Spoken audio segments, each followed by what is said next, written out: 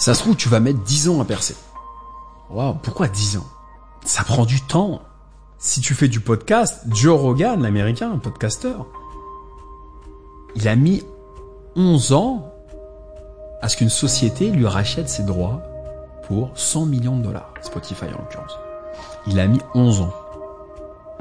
Et toi, t'as 20 ans, et en 3 mois ou 4 mois ou 5 mois de chaîne YouTube, tu veux déjà faire des gros trucs.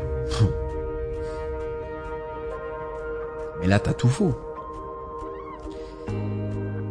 L'infoprenariat, l'entrepreneuriat, que ce soit une marque, que ce soit un service, que ce soit un produit, que ce soit...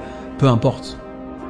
Ça prend du temps. Et c'est une fausse croyance qu'on a aujourd'hui qui est véhiculée et encouragée malheureusement à cause des réseaux sociaux, Instagram, Snapchat, TikTok, qui prônent l'instantanéité, le côté éphémère. Et la réussite, si c'est une réussite financière, ça met énormément de temps à se faire. Tu comprends ce que je veux dire?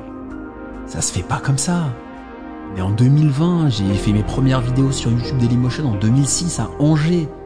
À Angers en 2006, on est en 2020. C'est passé 14 ans et j'ai pas réussi encore. Tu vois ce que je veux dire?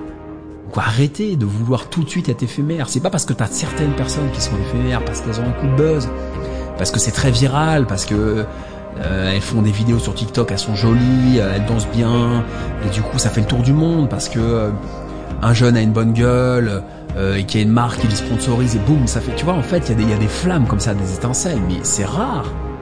La plupart des gens qui réussissent, quand tu les vois exploser aujourd'hui en 2019, en 2020, ils travaillent depuis très très longtemps.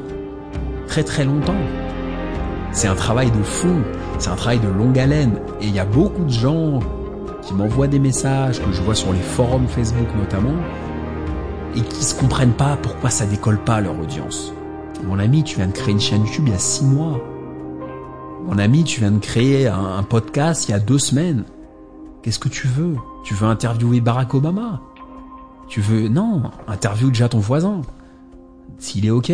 Tu vois, je veux dire, il y a un moment, faut être humble. Il y a l'humilité. Tu vois, moi, quand t'écoutes mon contenu, tu pourrais croire que je manque d'humilité. Mais si t'écoutes vraiment bien mon contenu et entre lignes, tu verras que je fais que parler que d'humilité. Que justement d'être soi-même à sa place, de rester à sa place, ne pas jouer un rôle. C'est ça l'humilité. Tu vois? C'est dire, tu es comme tu es, assume ce que tu es. C'est mon discours omniprésent. Assume ce que tu es. T'es moche, assume d'être moche. Tu dis, moi, je suis moche. Voilà. T'as un bras en moins, tu fais comme Jamel Debbouze, bah, j'ai un bras en moins.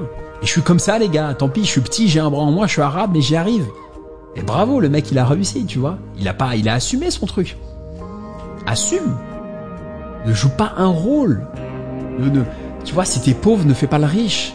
Et si t'es riche, ne fais pas la racaille. Ne joue pas la racaille si tu viens du 16e. Ça sert à rien. Si tu viens du 16e, assume d'être du 16e. Il n'y a pas de problème. Ça se trouve, il y a 3 générations, vous étiez à la campagne en culotte courte et en guenille.